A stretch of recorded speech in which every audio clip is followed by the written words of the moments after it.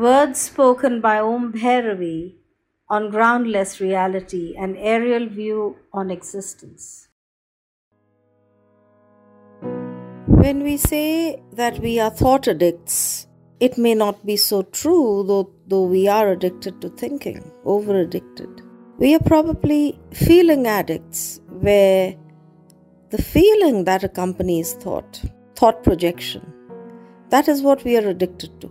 It is the juiciness of feeling that sucks us into this mental vortex of individuation, which of course in turn cuts us away from all other potentialities of developing awareness or expanding consciousness, or basically even self-realization, in simple words.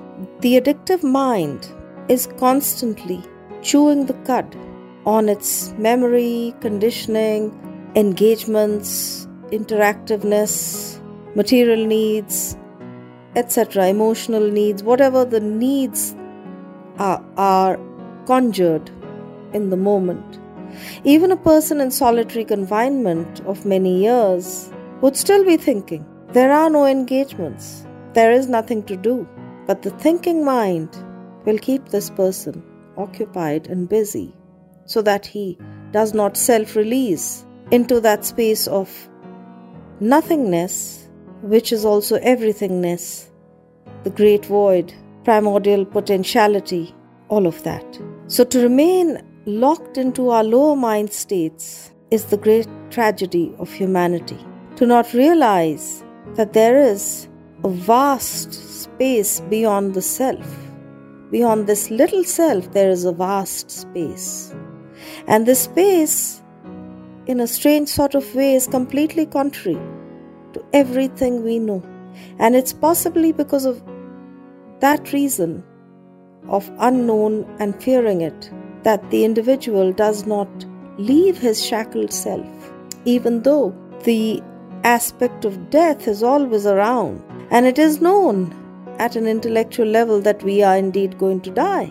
Its mysteriousness does not somehow lure the individual to explore its potentiality, its beyondness. We remain tied to our shallow states of engagement with a very temporal life and its cheap toys. In a way, they are pleasurable, but only for the moment. Anything is pleasurable only for the moment. Any attachment is only as good as it lasts. Any feeling goodness or feeling badness is only relevant till its lifespan. And somehow we are not able to break out of this cycle, or this cyclical way of constant thought with its warmth of feeling, and then all the arterial sort of permutation combinations and links into all sorts of conditionings and relative matter. One needs to understand life beyond existence. One needs to understand consciousness beyond self. It is always an urgent need to be clued into this aspect. It cannot be underestimated.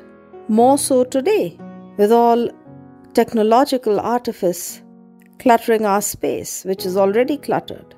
Now we will be dumbed and muted more into a sense of solitary individuation. The sense of wanting to go beyond self is going to be further dimmed, because the individual will become more of an island than he has ever been. More of an island of discontented contentment. Empty of soul but full of body.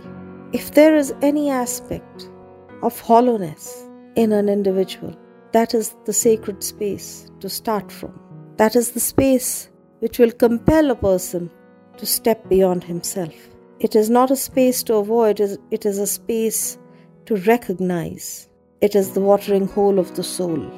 We need to look at it seriously. Thank you.